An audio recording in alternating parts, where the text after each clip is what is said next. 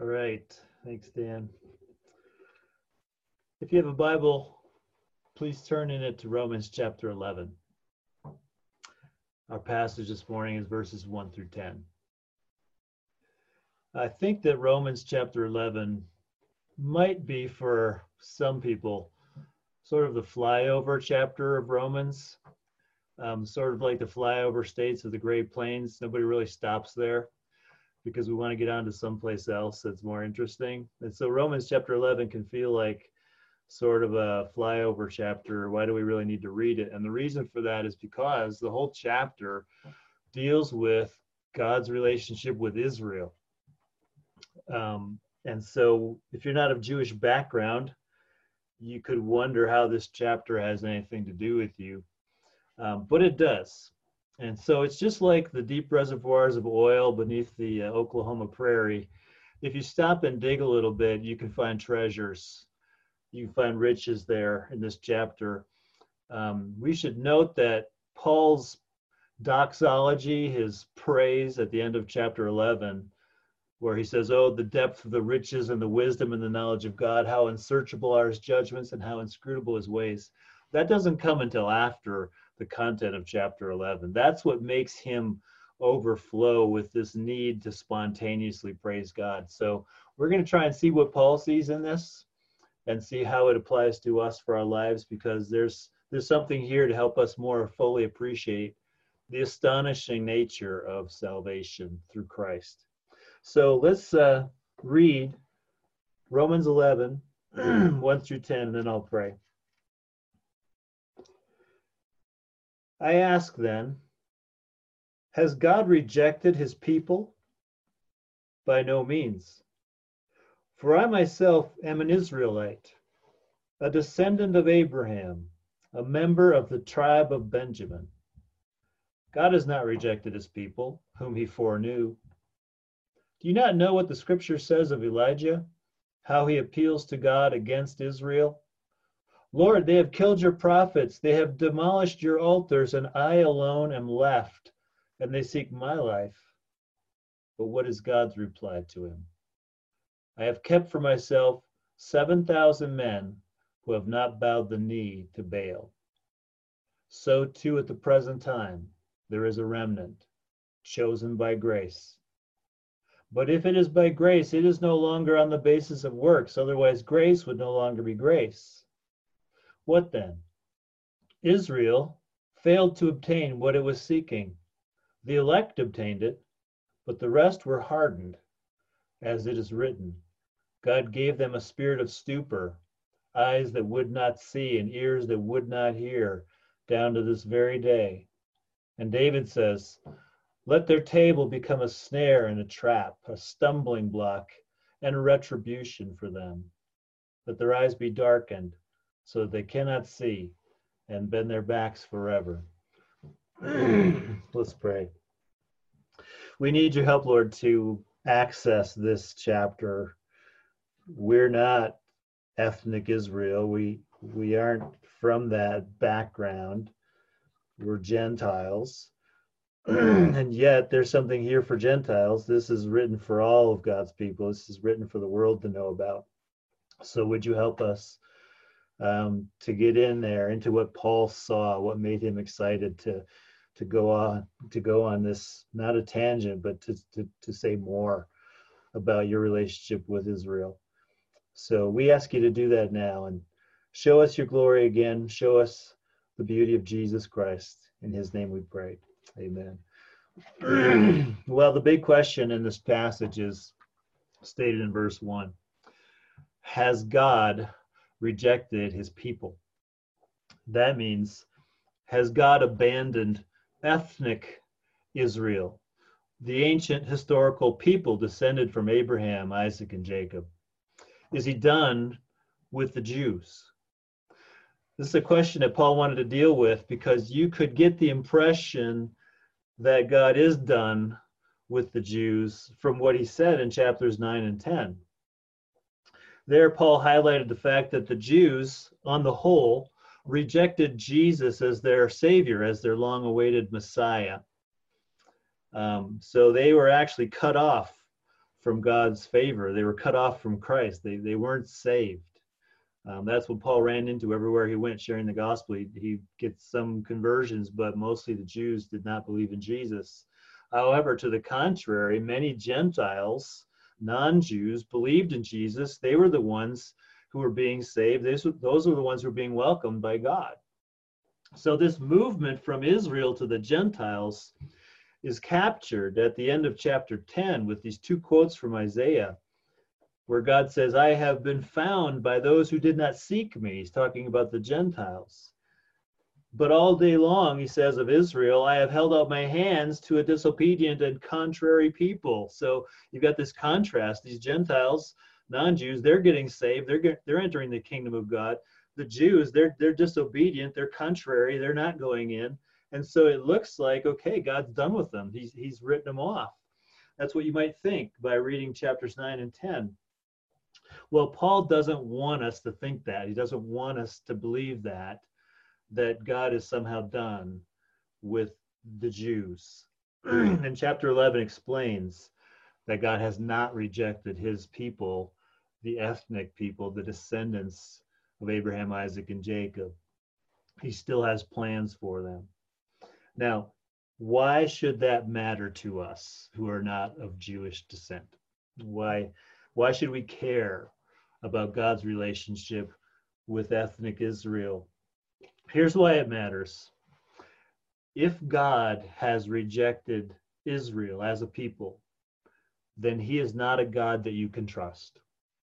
I think that's got to be true. If he's rejected Israel as a people, he's not a God you can trust. You see, about 3/4 of your Bible is about the special relationship that God had with Israel. He promised to be their God and that they would be his people, a people that would enjoy his favor and his blessing like nobody else. In verse 2, Paul says that God has not rejected his people whom he foreknew. To foreknow means to choose ahead of time with a special love. God chose to enter into a covenant relationship with Israel, just like a man decides that he wants to enter a covenant with a woman and be married to her. It's a death till death do us part commitment that God made to Israel. And since God will never die, the covenant is forever. So if God has rejected Israel, the descendants of Abraham, Isaac, and Jacob, according to the flesh, then he can't be trusted to keep his commitments. And specifically for believers in Christ, you can't trust his commitment to you. Because in Romans 8, 29 to 30, it says of believers that God foreknew you, that he chose you ahead of time with a special love, that he is committed to bringing you into his favor and blessing. But if he didn't keep that commitment to Israel, then you don't know that he'll keep that commitment to you either. Because then he would be just like a man who pledges his love to a woman and then he drops her because he found somebody better. You can't trust somebody like that. So it matters whether or not God has rejected ethnic Israel as a people. It speaks to his commitment to keep his promises to save, to forgive all your sins and bring you to eternal glory. So chapter 11 is here to reassure believers, whether from the Jews or from the Gentiles, that when God makes a commitment, he keeps it. He's a God we can trust to keep his commitment to save us through Jesus Christ. So let's see Paul's defense that God has not rejected his people Israel. And he has more than one answer for that in chapter 11. But the first answer in verses 1 through 10 is this, that there is a remnant of ethnic Israel that is saved. There is a remnant that is saved. There's a remnant that is not rejected, even today. So let's go to the text and see what he has to say about that. He says in verse 1, I myself am an Israelite, a descendant of Abraham, a member of the tribe of Benjamin. So in other words, Paul's saying, hey, I'm from ethnic Israel. I'm one of the 12 tribes. and I'm not rejected. In fact, the resurrected Jesus himself met me on the road to Damascus. He found me persecuting God's people, and he rescued me from my rebellion. He came and he opened my eyes, literally and figuratively. He showed me that Jesus is the Messiah, and I believed. And in believing, I was forgiven my sins. I was united to Christ. God is my God. I am numbered among his people. So one thing you can't say is that God has rejected Israel completely because he hasn't rejected me. That's his opening argument. Now, that's only one person, not exactly a huge representation from an entire nation. So Paul goes on to expand the number. He gives Elijah's story as an example in verses 2 through 5. Now, the background behind Elijah's story is from 1 Kings chapter 19. Elijah lived in a time when Israel was under King Ahab and Queen Jezebel, which was a real low point in the leadership of Israel. They were a very wicked couple. They killed the prophets of the Lord. They appointed a whole bunch of priests and prophets to Baal and Asherah. They totally rejected God. They instituted idol worship as the official national religion of Israel. Israel looked like a pagan nation, nothing at all like what it was under David when people greatly feared the Lord. So that's the background behind Elijah. But then Elijah, he has this dramatic showdown with 450 prophets of Baal. He challenged them to a contest. He said, let's sacrifice an animal on an altar, and whichever God, whether Baal or the God of Israel, whichever one sends fire down on the offering, that is the true God. Of course, Baal loses, the 450 prophets are executed, but then Jezebel puts a bounty on Elijah's head to have him killed, so he runs for his life. He comes to the Lord, and he says what's quoted in verse 3. Lord, they have killed your prophets, they have demolished your altars, and I alone am left, and they seek my life. So as far as Elijah can see, he's the last faithful Israelite on the planet, the only one still in right relationship with God. But what was God's reply to him? I have kept for myself 7,000 men who have not bowed the knee to Baal. So in other words, Elijah, you're not the only one. In fact, there are actually 7,000. You don't know it. You can't see it. You don't know where they are, but they're there. I've kept 7,000 who have not bowed the knee to Baal. So yes, that's not many compared to the millions in Israel, but it's still more than you think. Paul brings that into the present day, his present day. He says in verse 5, so too, at the present time, there is a remnant chosen by grace. A remnant is a small group within a larger group. This is the group that's not rejected by God. This is the group Paul refers to in Romans 9:27, where he quoted Isaiah again, saying, though the number of the sons of Israel be as the sand of the sea, only a remnant of them will be saved. It isn't everyone in Israel, but it is some. Paul says, I'm one of them, and there's a whole bunch more out there who are being saved. Jews who are putting their trust in Jesus Christ, who are believing the gospel, and they are being added to this remnant of Israel that is not rejected by God. So in Paul's day, all those who from Israel like him, who put their trust in Jesus as Savior, were the remnant. It wasn't necessarily many. It wasn't all the Jews for sure. Most of them said no. But there were some who were experiencing the fulfillment of God's promise, of his covenant promise, that he would save them, that he would be their God, and they would be his people, and he would bless them. Now, we can take encouragement from this, because this applies to the church. Believers in Christ are part of the remnant. You may not be all from Israel, but you're a remnant from the world, out of which many are called, but few are chosen. That's what Jesus said. The number of people who believe in Jesus has always been the minority, never the majority. It's always been few. The road is narrow that leads to life, and few are those who find it. That's the nature of the world, that it's a remnant that is saved. It's not everybody. But yet, it's not as few as that might sound. Just think about America for a minute. There was a time in America when it seemed like most people were Christians, or at least churchgoers. I can remember that time when I grew up, when I was a kid in the 60s, 70s. Seemed like, just Christianity was everywhere and nobody really opposed it. That's not true anymore. Now it's very secular. Only something like 6% of the next generation identifies as an evangelical Christian. We do still have many churches, some churches even huge, tens of thousands of people. There's a lot of people who profess faith in Christ.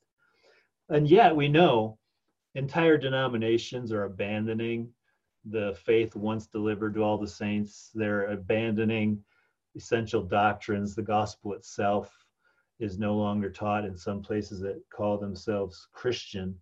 So it seems like in our culture, genuine followers of Jesus are few and far between. And that can be discouraging, because some days you might feel like Elijah saying, I alone am left. But here's a truth to hang on to. God has more people than you think. Elijah could only count one, but there was 7,000. And so it is in our day. The true church is smaller than it looks like, but it's also much bigger than you think. We're only aware of certain people that we know that are Christian. And it looks like there's a lot that aren't, and people that are getting more and more secular, more and more opposed to Christ. And yet, even though the visible church is shrinking, the true church is always growing because Jesus is building it. And the gates of hell will not prevail against it.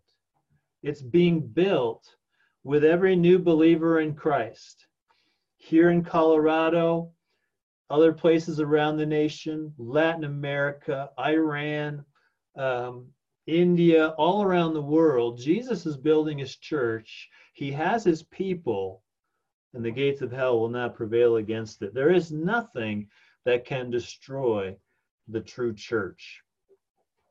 So I think we can take encouragement from that. And that leads to the second point, which is how we know. How we know that nothing can destroy the church. How we know that the remnant will always be there and persevere to the end. How do we know that?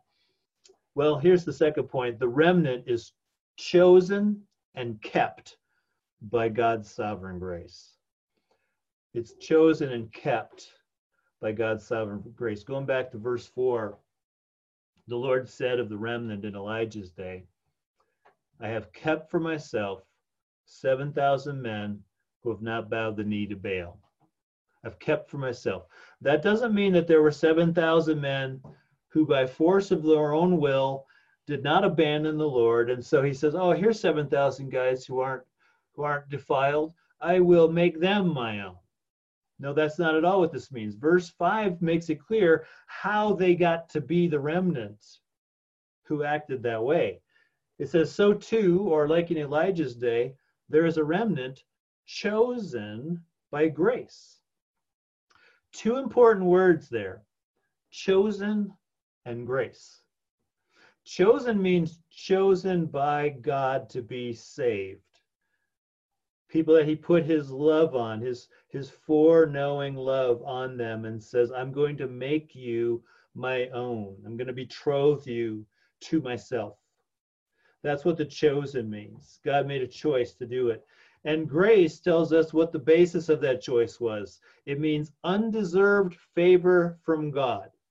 It means you get into this covenant relationship with God, not because you did something good that God is obligated to reward, but to the contrary, you did something bad that God can rightly condemn you for, but he doesn't. That's grace. No one deserves to be in the remnant. As Paul said in chapter 3, none is righteous, no, not one. There would be no remnant. There would be only disobedient and contrary people who bow their knee to Baal or somewhere else, were it not for God's initiative to save some. And we call that initiative election. We see it in verse 7.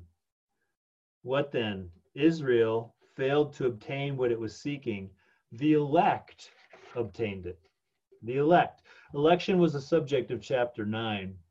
So we won't go over that ground again in detail.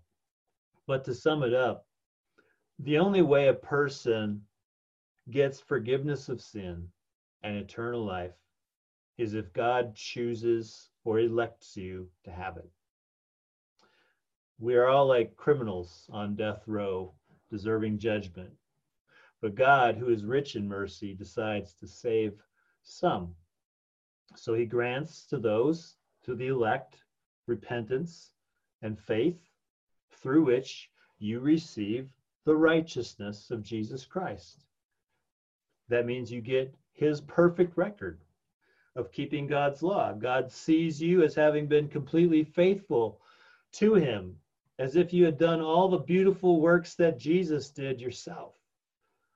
That's the good news of the gospel, which Paul called the gospel of the grace of God. And verse 6 says, if it is by grace, it is no longer on the basis of works. Nobody gets the righteousness of Christ. Nobody becomes righteous in God's sight by works. You become righteous by being elect, by being chosen by grace through faith in Jesus as Savior. That's the gospel. Now, here's the really reassuring thing to know about being chosen by grace for salvation. It means that you are being kept by God. I have kept for myself 7,000 men who have not bowed the knee to Baal, the Lord says. To be saved is to be kept by God for himself. Your salvation doesn't depend on you holding on to God, is what that means. It depends on God holding on to you. And that is exactly what he does for believers in Jesus Christ. You want God holding on to you. You don't want salvation to depend on you holding on to God. That is not security at all. But if God's holding on to you under a covenant, sealed by the blood of his own son, Jesus Christ, that is security. That's the ground for hope in a world that wants to crush all hope.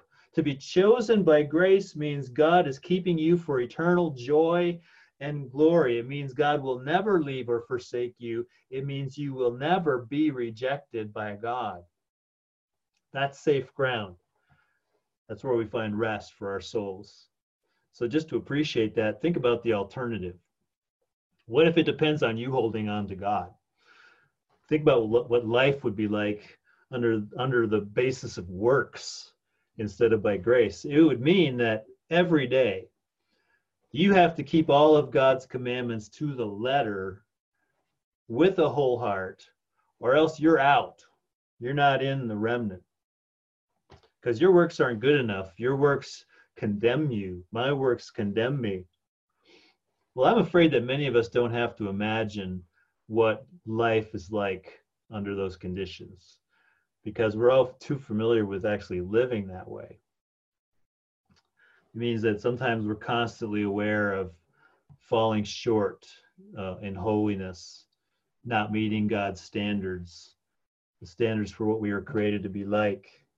It means we're always trying to silence our conscience by trying harder tomorrow. There's no joy in that. There's no peace in that, no security, no bedrock assurance that God is for you, because you're trying to keep yourself in the remnant. But the gospel said God is keeping you in the remnant. That's encouraging. And he's doing it because he foreknew you. He chose before the foundation of the world, according to Ephesians 1. He chose to make you the remnant. He chose to keep you for himself, to make you not bow your knee to Baal, but to bow your knee to Jesus instead. He's the one who did all that. That's encouraging. We're being kept for salvation. Salvation is being kept for us. I have to say, that's how I view both my conversion and my subsequent experience as a Christian. I feel that it's all about God keeping me. Because I was a non-Christian in college. I was living in the dorms. This was the first time I was out from underneath my parents' supervision. I could do whatever I wanted, nobody to tell me yes or no. And around me, all around me, was drugs, headlong pursuit of pleasure, parties. I was being invited to dive into that world with everybody else. But somehow I didn't. And I'm thinking, why didn't I? They were all doing it. I think it's because God kept me. I know that's what it was. He just kept me from doing it. And he's also kept me since then. When I think about all the mistakes I've made, all the sins I've committed, all the foolish choices I've made, having seen several friends profess to be believers but then fall away, having had pastor friends leave the ministry. When I think about all of that, I ask myself, why am I still a Christian? Why am I still a pastor? And the only reason is because God is keeping me. I belong to him, and he keeps his covenants. He keeps his promises. He's doing the same thing for you if you're a genuine believer in Jesus. You might fall down sometimes. You'll do things that you regret. You're going to realize time and again that you've blown it. But if you're part of the remnant, you can fall down, but you can never fall away. God will not reject you, and that's forever.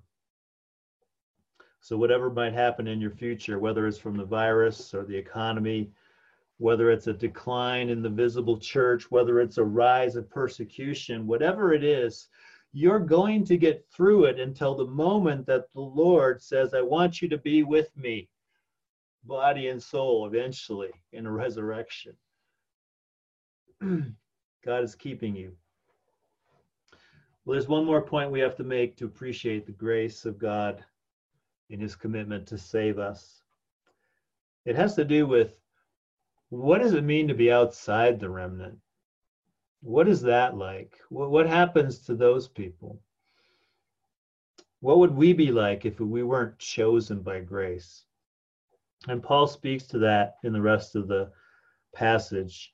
He's speaking about Israel, but it applies to everyone who's outside of Christ. The point is, the rest of Israel is hardened, is what he says. The rest of Israel is hardened, but just for now. Just for now. I say for now because, as we're going to see in the rest of the chapter, the hardening of Israel and on many believers today is not permanent. Otherwise, there would be no reason for evangelism. But there is a hardening that happens among those who are not saved. Verse 7 says, what then? Israel failed to obtain what it was seeking. The elect obtained it, but the rest were hardened. So that is, the rest of ethnic Israel, those not chosen by grace for salvation, were hardened by God against belief in Jesus Christ. That's ground that we also covered in chapter 9. For God to harden someone doesn't mean that they wanted to believe in Christ, but God prevented it. He stepped in. I wanted to be saved, but he wouldn't let me. It doesn't mean that. It means he took their already closed hearts, their already hardened hearts, and he let them get even harder, even more firmly shut against Jesus Christ and the gospel. Hardening is just giving people over to what they already want, as in chapter 1, where it says he gave them up in the lusts of their hearts. The prime example of that in chapter 9 was Pharaoh. You remember Pharaoh, he didn't want Israel to go. He liked having lots of slaves. And so he wouldn't let them go to sacrifice in the wilderness to their God. So he prevents them from going. And so all the plagues come to get him to change his mind. So he hardened his heart, it says, but it also says God hardened his heart. Pharaoh hardened his heart and God hardened his heart. God let Pharaoh get worse and worse and worse until it led to this dramatic deliverance so that God could show his power over him. So that's one example of what hardening looks like as a person like Pharaoh. But does it always look that way? Does it always look like hostility, aggression, persecution? No, it doesn't actually. And that's what Paul speaks to in the end of the chapter, or the end of these verses, because actually it can look very religious. It can look very moral. It's about a heart condition more than it is about the external behavior. So you see that in verse 8. Hardening looks like this. God gave them a spirit of stupor, eyes that would not see and ears that would not hear. A spirit of stupor is like a drunk person who's insensible to reality. Eyes that don't see and ears that don't hear are senses that aren't functioning properly. So this can describe an intelligent and even a morally zealous person who just doesn't have receptivity to the gospel. It can describe a person who wants to obtain righteousness by works and not by faith in Christ. It can be a very religious person. It could be somebody who's trying to be good. But what they're insensible to is God's way of salvation, which is to humble ourselves and submit to his righteousness granted through faith. If we won't do that, that's the indication that our heart is hard, that we're hardened against gospel. Moral people can be hardened people. But it can also look like a person that we might see as obviously immoral, somebody who's attached to the world. You see that in verse 9, where in David's prayer he says, let their table become a snare and a trap. The table is a place of food and enjoyment and provision. It's comforting. And he says, let it become a snare. So when these things become a snare, it's because they become too important to us. They become this replacement for God in our heart, in our affection, in what makes us feel like we need this in order to live. That's how it becomes a snare. It becomes your security. All these good things in life, they become your security instead of Jesus Christ. And so you bow down and you worship those things just as surely as somebody would bow down to Baal. That's also hardening. A hard heart doesn't have to be in your face hostility toward Christ. It can be, I just love stuff. And so I'm happy with that and I don't need Jesus. That's hardening. So you can be hardened by trying to be good, and you can be hardened by giving yourself over to good things. Either way, we become hard to the only hope of salvation, which is faith in Jesus Christ. And friends, that's what we would all do if not for God's saving grace, his sovereign grace. We sometimes sing a song called "Oh Great God," and I've asked Bill to lead us in it at the end here. It's about our condition. There's this one verse that talks about our condition prior to coming to faith in Jesus. And that verse says this, I was blinded by my sin. So that's eyes that would not see. I had no ears to hear your voice. So that's ears that would not hear. Did not know your love within, had no taste for heaven's joys. That's what a hard heart looks like. That's what every heart looks like until God makes you part of the remnant chosen by grace. That's your heart and my heart until the Lord makes our closed hearts open by giving us his Spirit and showing us the beauty of Christ and gives us the power to live a new life. And so the song continues on that note. He says, then your Spirit gave me life, opened up your word to me, through the gospel of your Son, gave me endless hope and peace. That's what it looks like to be chosen by grace and to have your hard heart softened and to be given a new heart. That's what God does so that we will never be rejected by him. That's the miracle that he wants us to celebrate if you're a believer in Jesus. So I want to close on that note. Bill will lead us in singing, "O Great God." And the song is a prayer and a celebration. It celebrates being rescued from our stupor and given eyes to see and ears to hear by the Holy Spirit, to see Christ as beautiful. But it's also a prayer for even more, because as long as we live in this life, there's going to be still some hardness of hearing and some impaired vision to see the glory of Jesus and the security of those who are part of the remnant. There's always going to be a battle going on where we don't fully get it. But remember, God is the one holding on to us. So he lets us struggle a bit. We have to in this world. And yet he also has come to give us better sight. And part of that comes by just remembering it in the word, remembering it in song, telling it to one another, and saying, hey, brother, hey, sister, we're the remnant. We're being kept by God. We've been chosen by grace. God is for us. God will never reject us.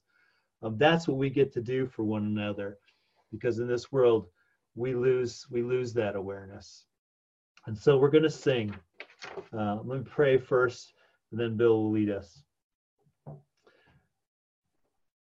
Lord, we just thank you for being trustworthy. You had made promises to a people, a nation called Israel, and you are keeping those.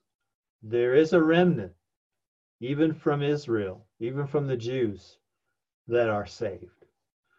And then there's this other remnant the remnant expands beyond them. It expands to us who are called out of the world. We're the few who have found the way to life, but only because you chose us by grace. And we thank you for that. And we pray, Lord, that we could live in the good of it this week and be stable in the midst of uncertainties of the world. We have real concrete assurance we're being kept. And so thank you. In Jesus' name, amen.